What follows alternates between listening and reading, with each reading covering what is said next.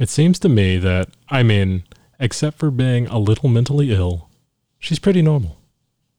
Johnny Depp as Sam from the film Benny and June. He's kind of crazy, she's a little insane. Keeping Kenny G really messes with his brain. One is divorced, the other's husband is dead. That's why they're so both messed up in the head. It's a Silver Linings Playcast. Oh yeah. Hello, everybody, and welcome to the Silver Linings Playcast. As far as I know, it's the only podcast solely devoted to talking about Silver Linings Playbook, the movie, and the Silver Linings Playbook, the book, by Matthew Quick. Today, we have a very exciting guest. This is our third brand new guest that falls outside of my circle of three lonely friends, so can actually bring an outside perspective to the things that we discuss. He has watched the movie very recently, also read the book, which I'm very excited about because he's our first guest on here who has done both. And he has currently just been working this year again to get ready for his big project, which is going to be kicking off next week. He is the director of media engagement for Dragon Con, which is just one of the biggest conventions in the Southeast, covering all sorts of fandoms from science fiction, fantasy, and anything that could possibly entertain people of that nature. Mr. Dan Carroll, how are you, sir? Jamie, I'm doing amazing because from the first time I heard about your Silver Linings Playcast, I wanted to be part of it. Though at first I thought it was a joke. And then when I realized you were really doing it, I wanted to be part of it. I had not watched the movie until I heard about it from your jokes. You'd never watched it before. You didn't watch it organically when it came out. I did not. Back I in did not. 2011. I'm a big Bradley Cooper, Jennifer Lawrence fan from Joy. Love the two of them together in that, and I figured this would be the next evolution. And I loved it so much that I turned around and purchased the audiobook within hours of finishing the movie. That is fantastic. So we'll get into some of sort of like the deeper analysis and philosophy that I love to talk about, but let's get some of the basics out of the way. Do you have a preference for which you liked better, the book or the movie? And I know that I feel like that's not even a fair question to ask people, books or movies, but is there one that you just personally enjoyed more or found more entertaining? I honestly, I really loved Nikki's portrayal by Jennifer Lawrence. So I'm gonna say the book is edged out by the movie. The movie is my preference. But it's if it was an election, it would be a 52-48 election. Okay, that's very fair. It's I love the what the film does to portray the book. I think there was so much in the book that made it a good book for what it is, but that they definitely did a good job adapting it. One second, excuse me, I'm parched. Oh, I'm sorry. Excuse me. Nice to meet you, Parched. Dan. I forgot to say what you just told me to introduce. You have a daughter in Brooklyn, and our guest Dan Carroll saw me the first time I ever did stand-up comedy, which was almost 12 years ago. I guess 2009. Ladies. Yeah, because my daughter performed the same night you did, taking a comedy class, and she was 17, and now she's 29, and I am not a mathematician, but I think you're right. Yeah, it was October 12th, I believe, 2009, and I only know because my birthday is on the 11th, so I don't remember if it was the 10th or the 12th. And you've dabbled in stand-up yourself, haven't you? I have, yes, but I do. I like to consider myself a communicator, and a storyteller. So, I was a cryptologic technician and translator in the Navy. Moved out of that.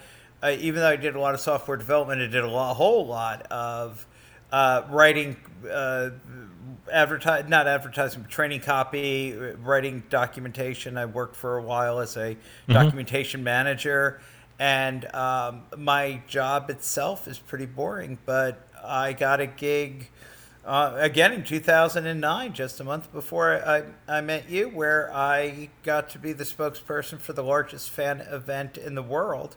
So, yeah, I like talking and telling stories. So I tried my hand at stand-up for a while. And my stand-up was all story-based. It was, Yeah. I was going to refer to it as being like somebody, but he just got out of jail, so I don't want to mention him. Okay. I mean, I found myself drawn to stand-up comedy, but I understand what you mean. Stand-up comedy is just a very sort of genre-specific style of storytelling, but it's the same skill set that really is relatable to all these other things and many of the other things you've done. Yeah. Well, we could talk about this some other time, but my biggest problem with stand-up is I can't remember the jokes in order because I just want to riff. And I used to have a radio show, and I'm much more comfortable, much funnier when I'm just in conversation with somebody and I just get to riff on whatever's being said. And I've considered doing an open mic where I just go sign up last and just make fun of the other comedians. You should absolutely do that. That's super fun. Yeah, the old guy with the cane making fun of stuff, people. One of my favorite things that ever happened in an open mic, there was a nationally touring comic who is a professional. He had auditioned for Saturday Night Live even a couple years before. He was in the thick of it in New York City, and he came to a very small open mic here in Atlanta. He was a buddy, and one of my just starting out comics friends with me, he did not know this other guy, and so he got up and tried to roast this professional road comic. Oh, and did not do well. Also, I want to throw out that I'm not mean-spirited overall, so it would not actually be cruel, but it would be playing off what I heard the rest of the night. Absolutely. Because I don't want hecklers. Yeah. I don't heckle. I don't want hecklers. It's not. Yeah. No, but you don't go against a pro. Never. No. Not at all. Okay, so we've decided that you like the movie slightly better than the book, but you appreciated them both. Do you have any favorite scenes, story elements, or characters that just stood out to you? Or yeah, no, absolutely. I have a long history of having close friends who have been broken, and I've had periods in my past where I love that universally, without saying it to anybody, all my counselors and psychologists have always said, well, you're not crazy, you just got issues. I got big issues from time to time. But in the past year, who knows? I mean, what we've all gone through has stressed all of our mental health. I can't imagine anybody who's aware not suffering. So what I liked was what I liked a lot, and I mentioned Jennifer Lawrence's role, and it's not just because she's pretty, and she is, and in fact, if anything, she comes across as less attractive than Nikki in the book. Yeah, she's much more girl next door cute than she is the stunning that you're supposed to find. Sorry, I got you're talking about Tiffany. Tiffany, Nikki did I call her Nikki? Yes. Oh God, no, never mind. I'm so sorry about that. No, it's okay. It's okay. But I also suffer from ADD. Sure. Thank you so much for correcting me. Everybody listening to me, that guy doesn't know that show. Oh, you're only talking to the only person that would probably ever make that correction on the only that's medium fine. that would ever. I got and to be honest, I probably was thinking more about my roommate Nikki. Yeah. So, anyway, so Tiffany, yes. Of course, Tiffany's Tiffany's struggle and her real the revelation of who she is Yes. through both the book and the movie is just something I have encountered in my own real life more than once. That somebody seems a little bit quirky, and then they seem even quirkier. You find out the reason for the quirkiness, and I'm using quirkiness as a hard euphemism here. Yes. And then you realize that there's real trauma there, and my God, the Pat moment, especially in the movie, where he suddenly realizes just how broken Tiffany has been, is just so beautiful. I mean, you know, Tiff obviously has her problems. She's got issues with the truth. She's got issues with her the loss of her husband and the reaction to that, but also the fact that she's sticking her neck out is definitely definitely a sign of growth, but it's just a beautiful, beautiful thing. Yeah.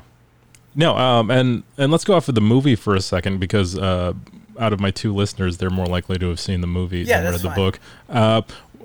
What moment do you think that Pat sort of made that revelation too, and realized that about her background? Oh, I think when she explains it, you know, when she explains about the Victoria's Secret box and about her husband dying, which is the book is much more detailed than the movie, but it's still, see, that's where I think Pat sees through to her as a human. And he realizes that she's not, not a slut, to use his words. Yes. That she is a woman who is working through her trauma, and it's kind of, it hits him. There's like a dullness in his eyes, and it's not because he doesn't care. It's because he suddenly sees. Like the scales come off his eyes. Before he realizes his eyes are kind of bright while he's angry and yelling at her. But I think for Tiffany, and I gave you a warning, I didn't know exactly. I think it's when Tiffany in the movie is behind the door while Pat is talking to the parents, and the guy comes up looking to score, and Pat puts him in his place and just walks him out of the home. I think that's definitely where she changes, because she hears him talk with him, having no idea she's around. And you know, if they say character's what you do when nobody's looking, then that's a character that she was looking for when she wasn't looking. Absolutely. I'm so excited that you picked that moment for her character too, because I've interviewed several real life couples, because that's one of my favorite things to do, is to ask them, because I want the male and female perspective, which is the only breakdown I've gotten of that so far. But and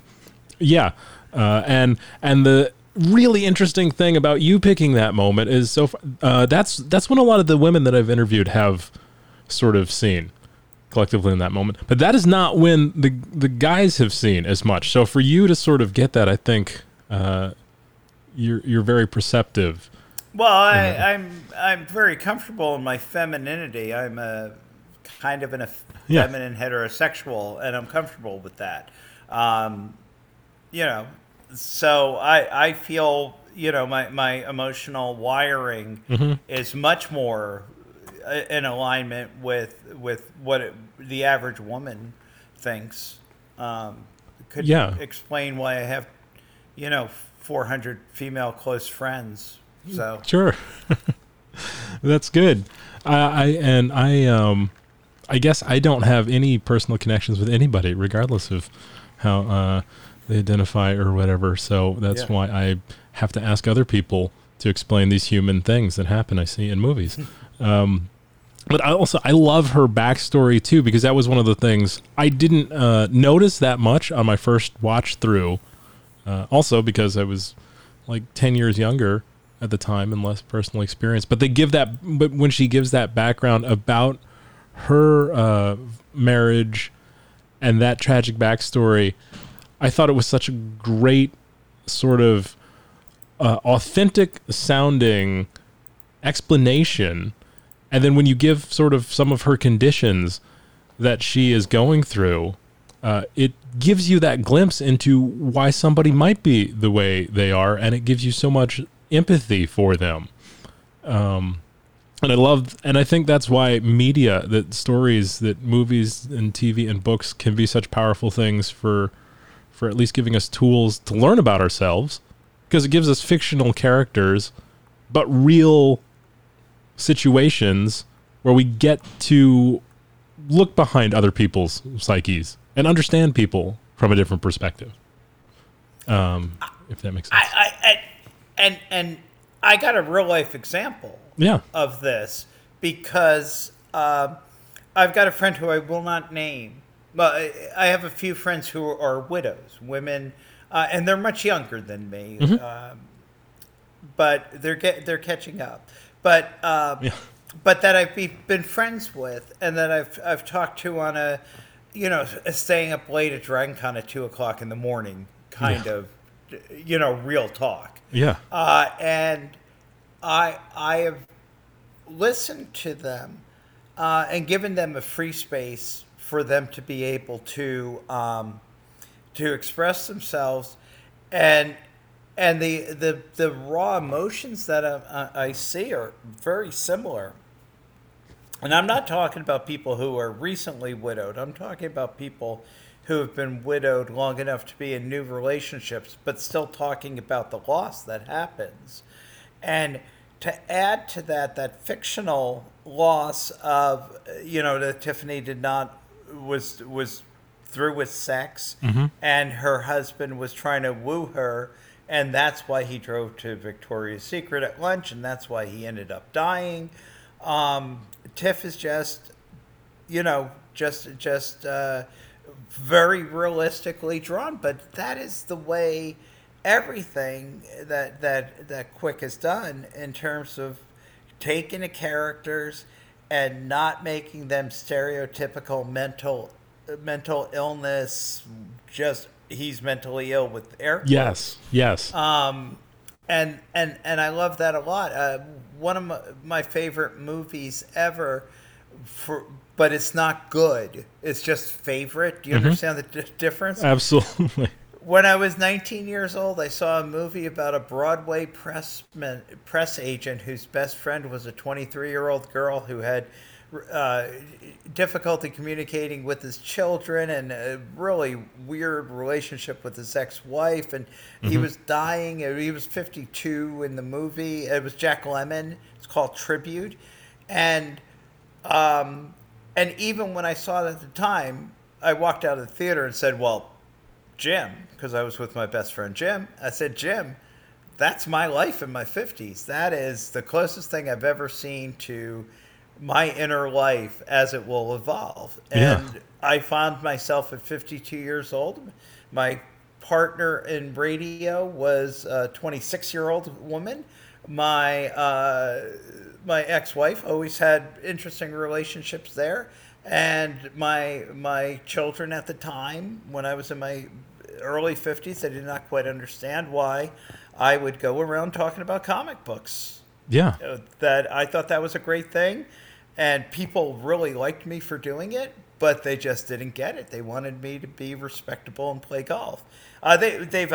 We've come to terms. It's not an issue in the family, but the fact that this movie was so much of my life being predicted when I was 19 years old, but I watched it recently, and I realized, first off, he's dying of a disease. And that was so annoying to me, because I've experienced both the Stormlight Archives by Brandon Sanderson, a book series that deals very profoundly with mental illness and being broken, in a fantasy setting, but still very well researched. Oh, really? What is that? It's called Stormlight Archives. Okay, Like, I'm gonna have to look that up. Yeah. yeah, it is. It is one of the most apart from what we're talking about, Silver Linings Playbook. It's an incredibly realistic depiction of alcoholism, narcissism, dissociated personality disorder. All of the heroes are struggling with major PTSD or something else. And again, it's very realistically researched because the writer had written a character that was autistic years ago and did not get positive response. So he makes sure that he talks to professionals as he's putting the characters together. But and apart from Stormlight Archives, which takes place in the magical world of Roshar, this, which takes place in the more magical world of Philadelphia, is also very, very strong. Yeah. No, I'm super excited to hear that because I've just been getting into books and I'm just dabbling into fantasy right now. I go to a writers group at my local library, and they all recommended Brandon Sanderson, and I've been watching. Yeah, so. I met him in 2013, several times at a convention. And I hung out with him, had conversations with him, and I walked away thinking, I'm never going to read his books. He's just too nice. Yeah. He is so nice. And I am not criticizing her. He is just the guy you want to hang out with. That's so good to hear. It's always wonderful when, I just love when other people are nice. Partially because I don't think I can muster that level of niceness myself, but I still believe in it. So it's nice when other people are. Yeah, no, and I get it because it's weird because the vast majority of my life I work in IT, and then 1 week a year I'm a rock star, and then I go back to being a normal guy, and it's trying to maintain that realization that next week I'm going to be the guy that people look at funny in the grocery store. So I'm fine with that. But also, one of the things that I found working at DragonCon is that I've had one, maybe two bad celebrity experiences in 13 years of doing this. So a lot of people are a lot nicer than you think, which is great. Absolutely. No, I've been pleasantly surprised. I think, especially in the entertainment industry, or anything where you interact with the public, the media loves getting sensational stories, and when flare-ups happen or something. But that most people would just rather work with somebody who's easier to get along with, and so that's who will get work and have sustainable careers, and interact with the public. I mean, that's their job, or all of our jobs, right? Like, make people at least like us enough to want to invest in our products, listen to us, watch our movies, read our books, and things. And it's so funny that there are, and this is going way off the track, but you're a military guy. You've spent time in the Army. One thing I noticed in the Navy, because I was on an aircraft carrier, so we did have admirals on the ship, is that we across the board, we would always wonder what was wrong with people who were 04, because 04 seemed to think they were only going to get promoted if they were dicks.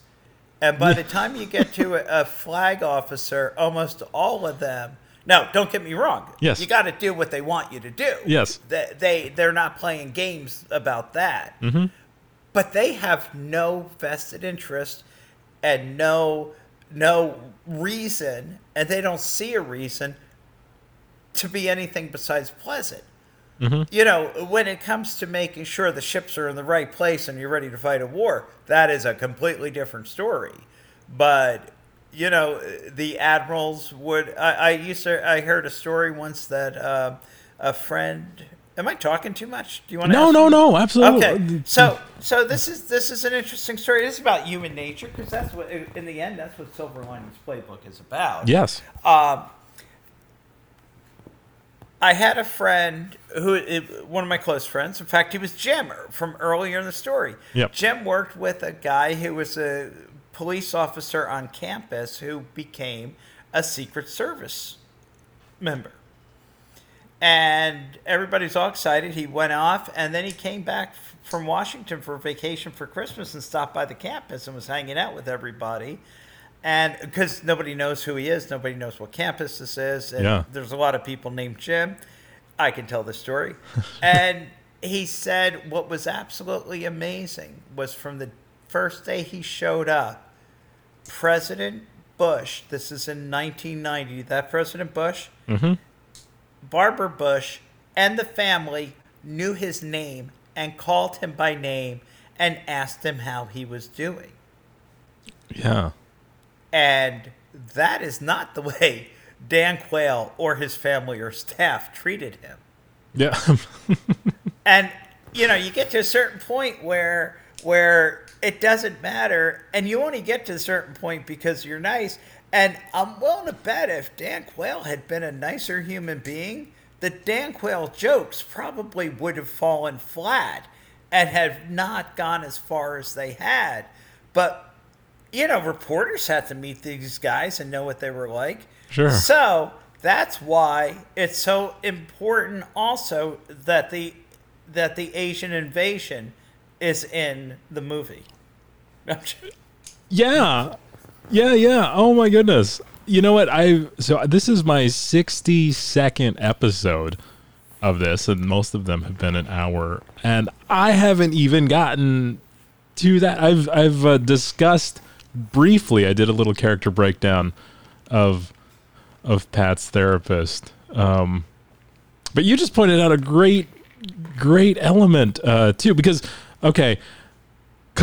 there's like a whole separate story in the book side, sort of, that's going on with sports. Like sports figures into the movie and creates a great little element to the movie, right? But there's like they bring issues of race too, and the father and son dynamic and memory and things in the book side, all around the Eagles and the changing of the field name and stuff. And the entire segment about trying to figure out whether Veterans Field was torn down or not. Yeah. Or whether that phenomenal, because that is, you know, that's memory is such an important part of our personality. Mm-hmm. And I came from New Jersey. I left New Jersey. I was not in the Philadelphia side. I was in the New York side. Yeah. But that going back after a period of time, finding out that your brother who's a goofy brother is now very successful. In the book, Caitlin, he's married to Caitlin, and things being different are real. But I want to hit Dr. Patel for a second. Okay, please do. For a couple of reasons. First off, my buddy Sridhar came to America July 4th of 1997, and we worked together. Mm-hmm. Maybe 98. Yeah, it was 98. So he comes on 4th of July. By October, by the playoffs, he knows the names of all of the Braves players, and he knows all the positions, and he knows all the opponents. Oh, wow. And it was just phenomenal to watch this guy adopt this game. And it was, for me personally, watching Cliff was so much like watching this. Yes. One of the things I like, too, so much is how they sort of bond outside of the therapy, which is, but I think... They keep it separate. Yeah, and that's exactly it. The important part too, that I think in real life, that mental health professionals, therapists, and doctors are real people too. I know I have sort of made this personal mistake in some of my dealings and relationships with them, to sort of forget that, oh, you're actually like this kind person working in a field trying to help me think through some of my stuff, but you go home and you have interests.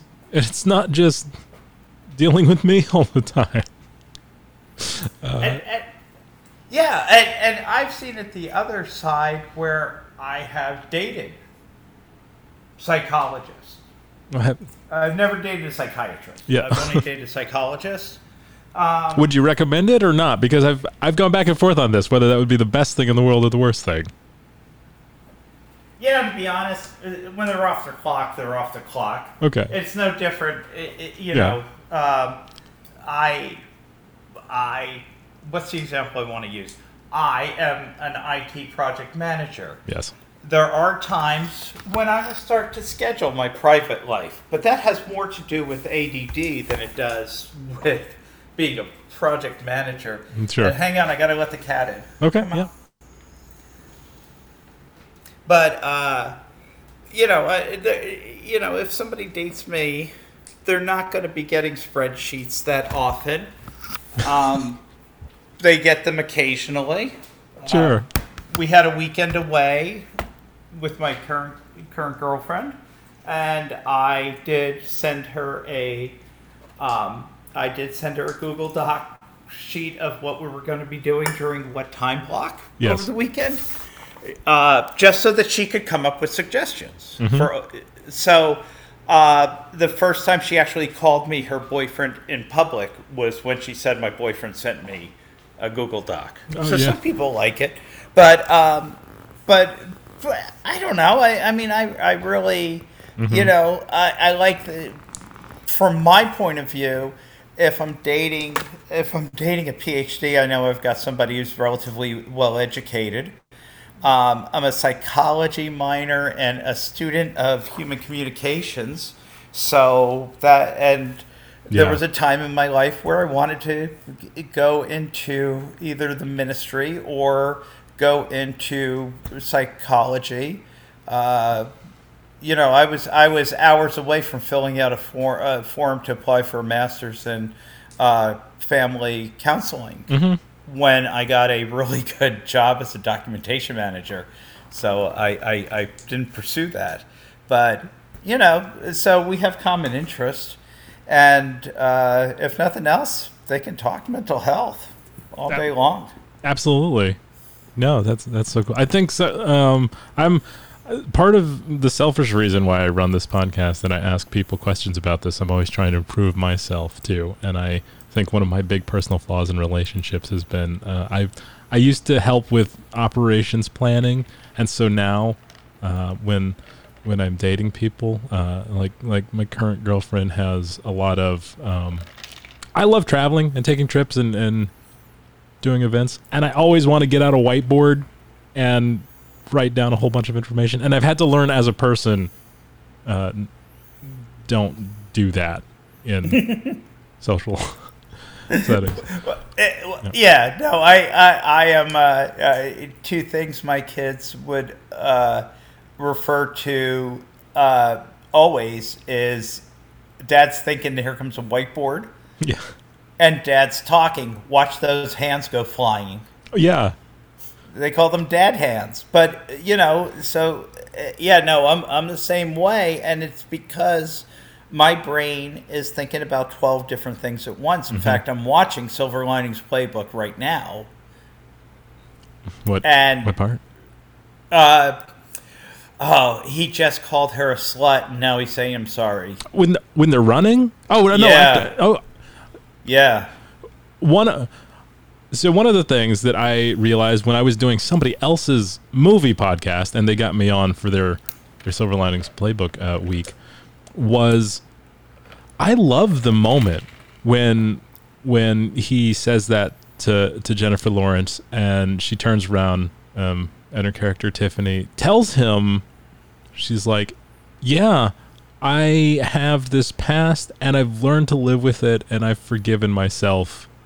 Have you done the same?" And what I was so taken by was that comes about a third of the way through the movie, and that was one of those speeches that almost could have been sort of closer to the end in another movie, but they continue to have sort of really great moments, really strong, emotional transitioning moments where they're letting big information about the characters out. There's nothing about what happens that isn't organic to somebody's growth through a situation like this.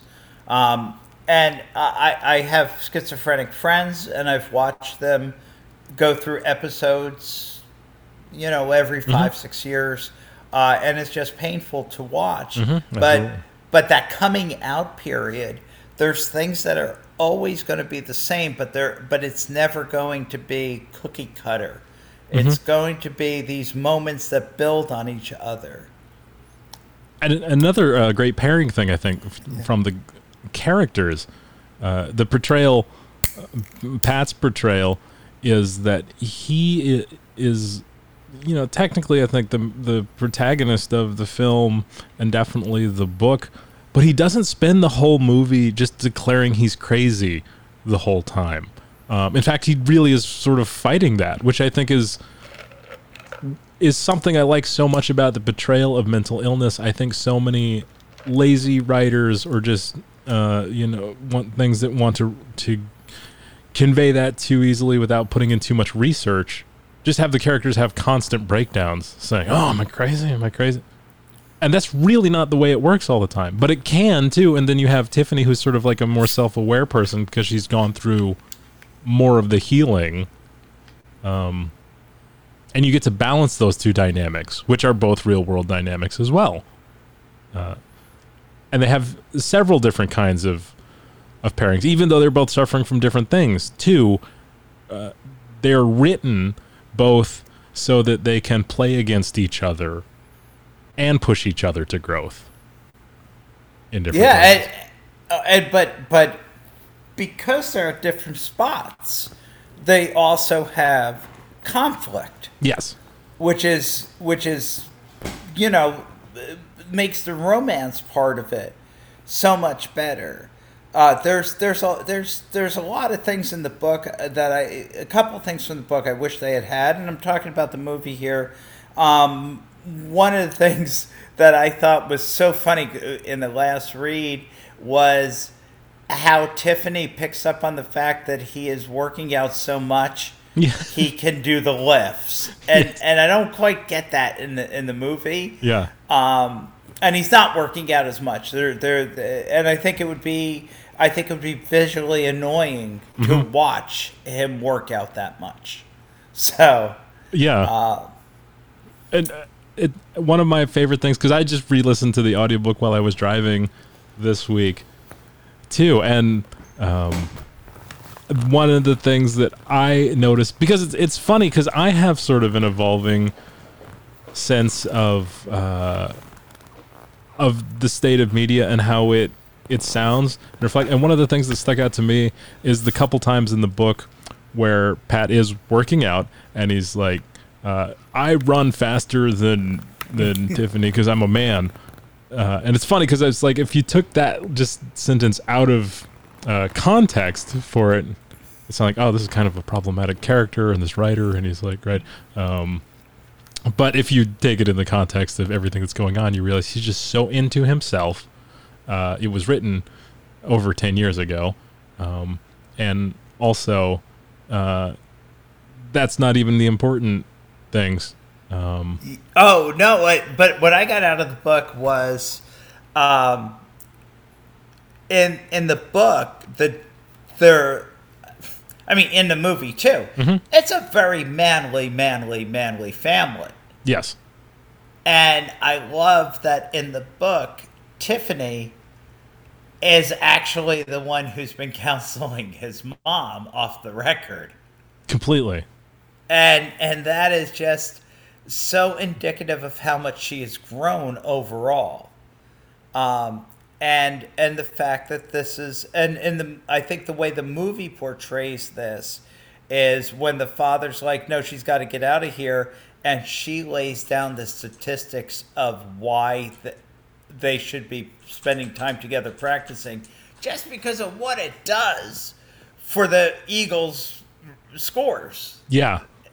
And the fact that when it comes time for the betting, Pat has no idea what's going on, and she's just all over the place with the parlay, and she's full of surprises. Mm-hmm. And that's 80%, 90% into the movie, and she's still full of surprises.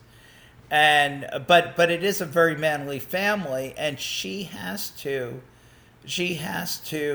impose or share or do something, put a spotlight on her feminine strength, which I find, really good.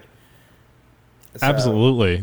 So you just made me think of two things, and one was one of my things that I think I would have liked to have a little more from the book or just added to the film was the mom, Jackie Weaver, in the film, who was so fantastic, and I've had people that I've discussed the film with in a non-professional setting tell me, oh, like the mom was great. She was so expressive, and there was so much to her, and she just literally didn't get as much screen time or storyline as everybody because it's already sitting at a 2-hour movie.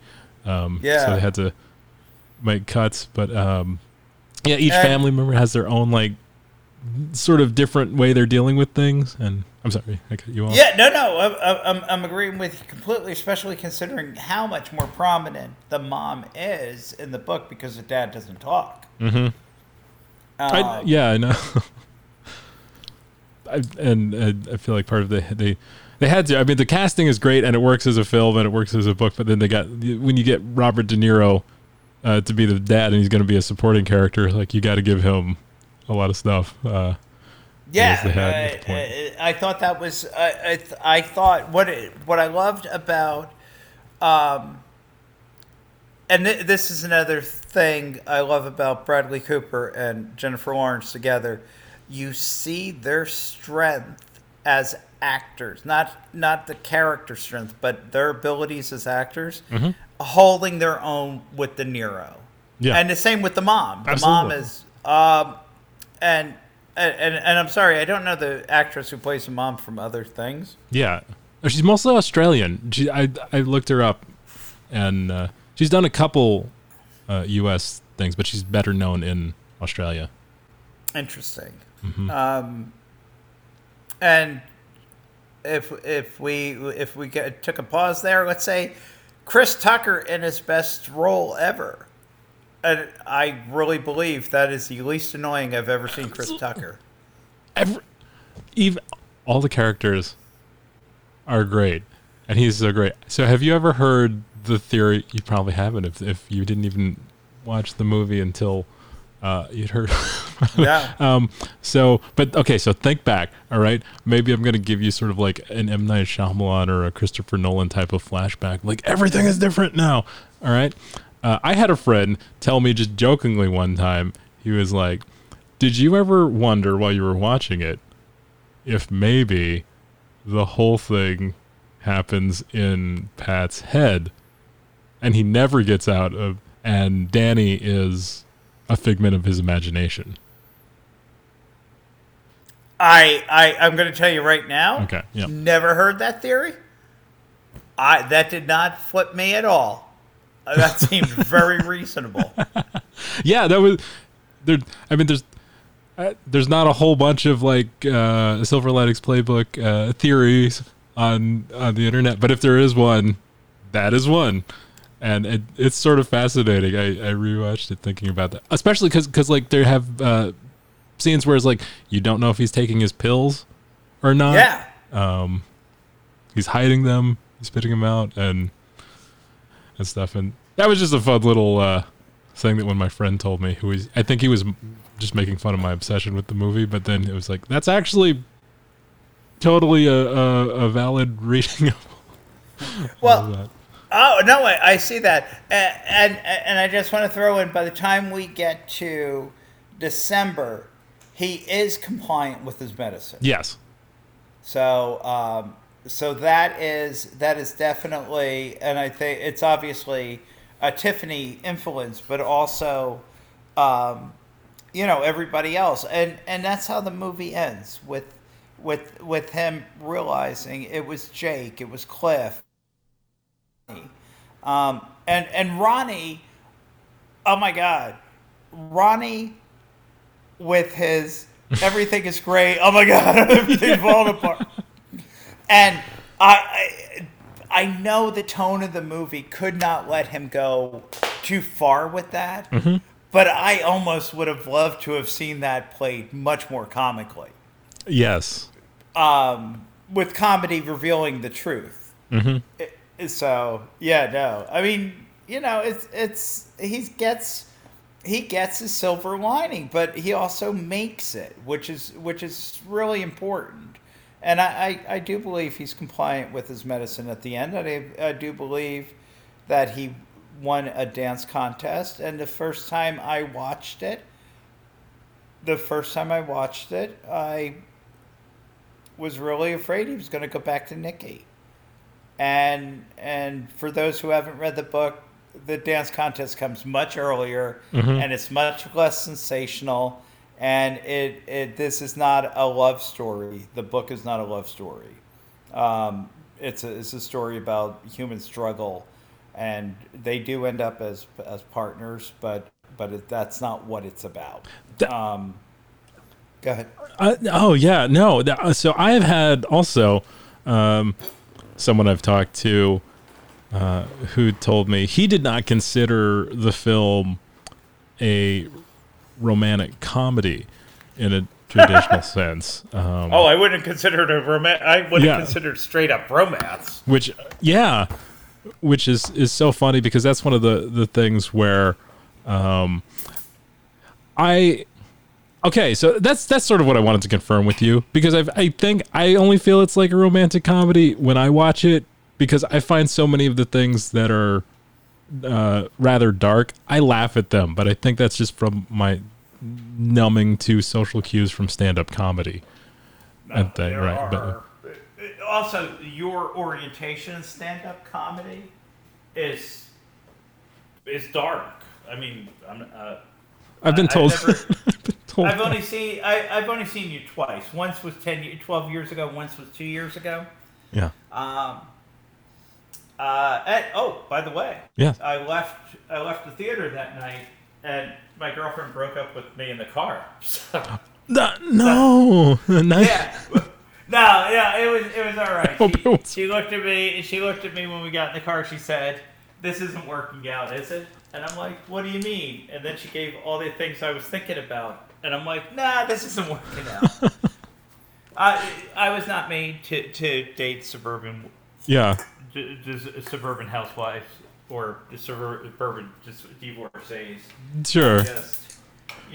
I'm the guy who talks about comic books on TV. Absolutely. So I love I get too excited and I start into a different sentence than I mean. What are some of your favorite comic book franchises, or like just anything that might fall under the Dragon Con umbrella? What is your favorite? So I am. Oh man, I was hoping we were talking about comedy, but let's. One of the things I'm enjoying again is What We Do in the Shadows. That is so my good. My big thing that I liked better than Star Wars, better than Star Trek, was Stargate, the Stargate franchise. I love that. Yeah. But I understood once I saw the first episode of Battlestar Galactica that Stargate was my Friday night drinking buddy, and Battlestar Galactica's art. Okay. And I love Battlestar Galactica. So I love a lot of the TV space stuff. I originally went to Dragon Con. I don't know if you're familiar with the show Dead Like Me. Have you ever heard of it? I've heard of it. I've never seen it though.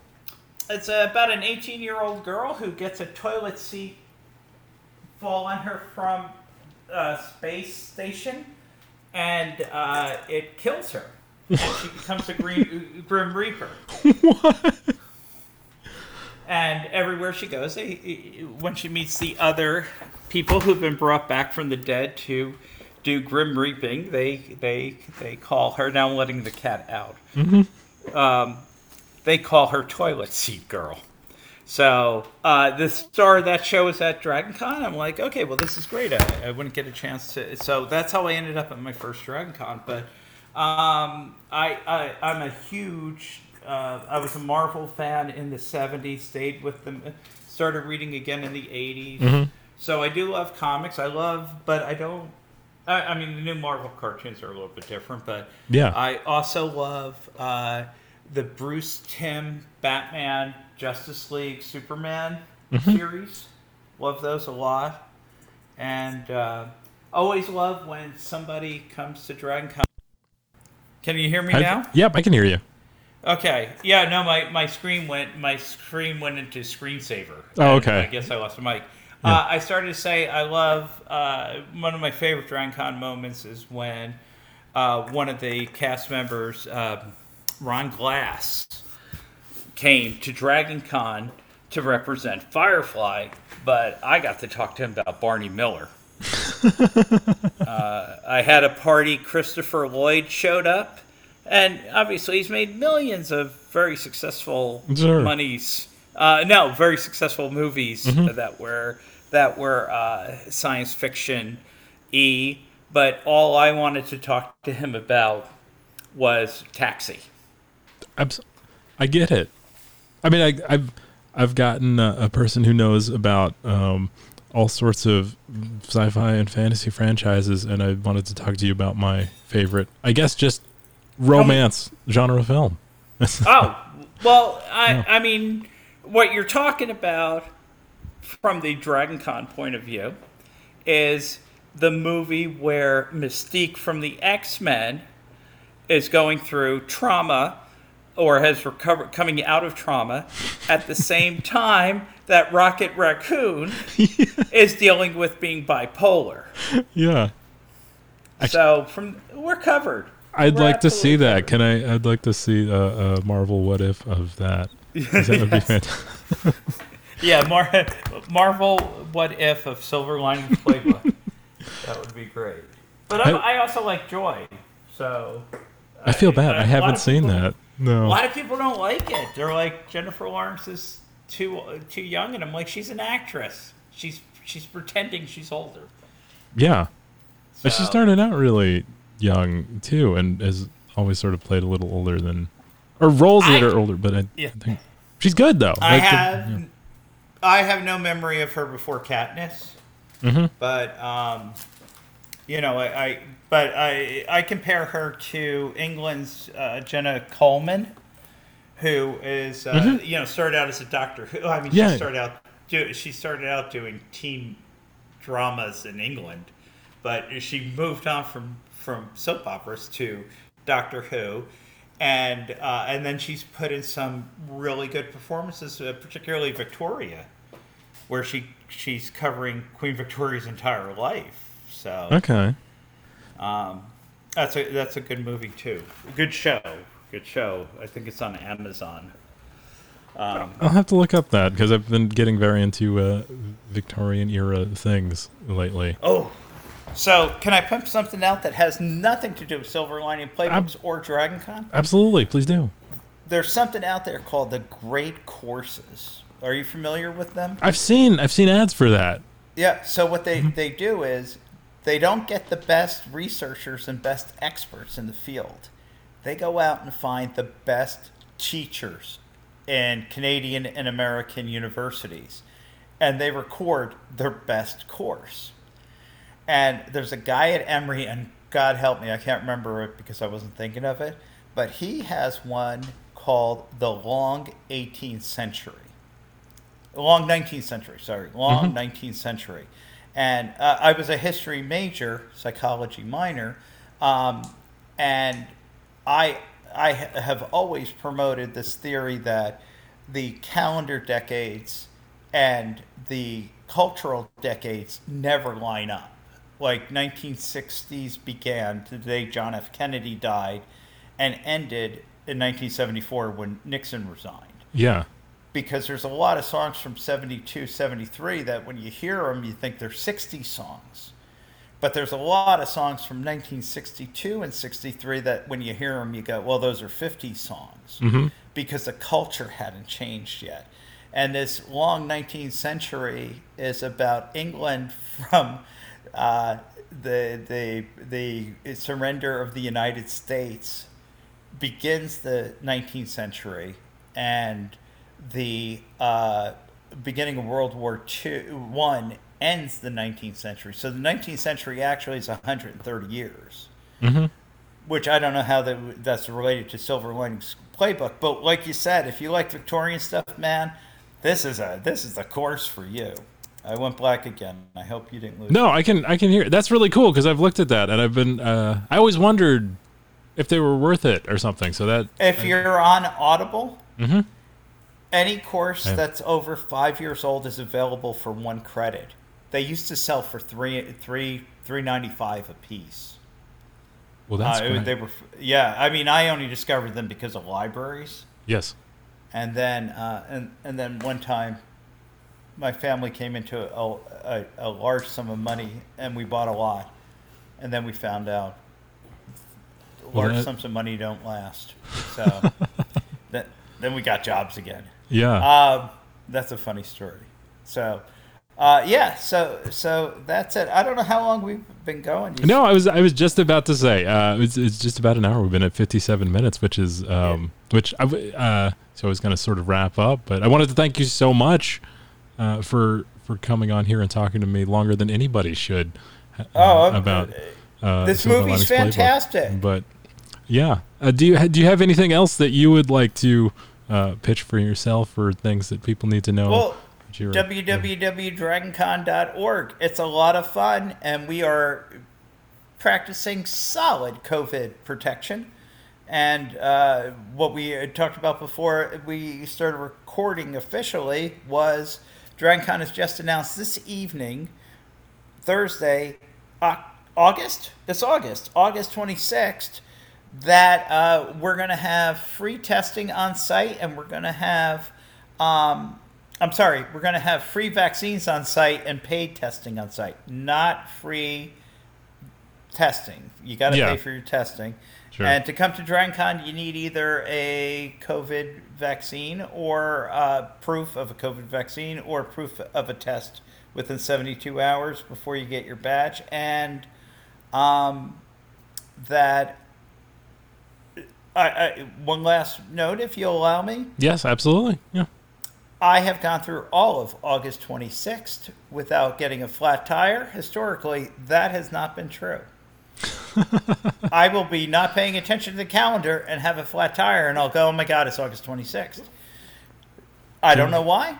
Congratulations. It just happens. Thank you. That's fantastic. Well, where are you going to be circulating at DragonCon? Are you going to be all over the place the whole time, or is there a place that we could look out for you? Because I'm going to stop by. Well, you please, for any of my friends listening to this, yes, go ahead and contact me. I'll make sure we see each other.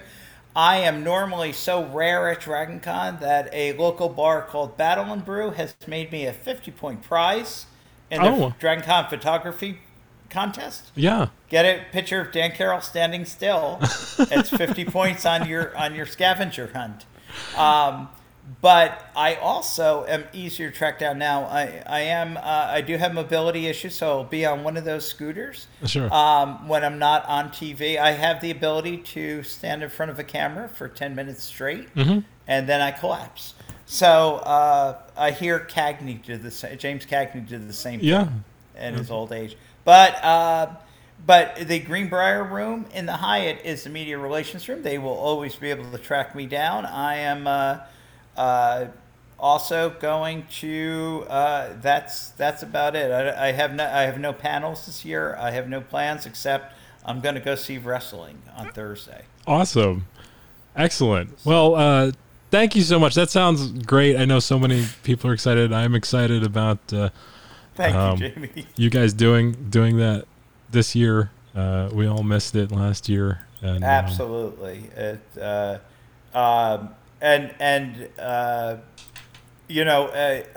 amount of anxiety and pain I suffered through having to be the person to talk publicly about the event not being held was significant. It was legit. Absolutely. But we made it through. We got an amazing online show, 600,000 views, 6 continents. We did all right. Yeah, that's fantastic. But now we got 5 hotels, and we will definitely see you there. And Jamie, please, text me. Let me know. Okay, I will. Dan, thank you so much for coming on here, and we just are wishing the convention such a successful and fun year, and I will run into you next weekend. And yes, and this is a lot like the Eagles winning. Absolutely, Excelsior. Excelsior. Oh my God! Do you know that is written on the flag of the state of New York? Thank you, Jamie. Bye-bye. All right. Thanks. Have a good night. Thanks.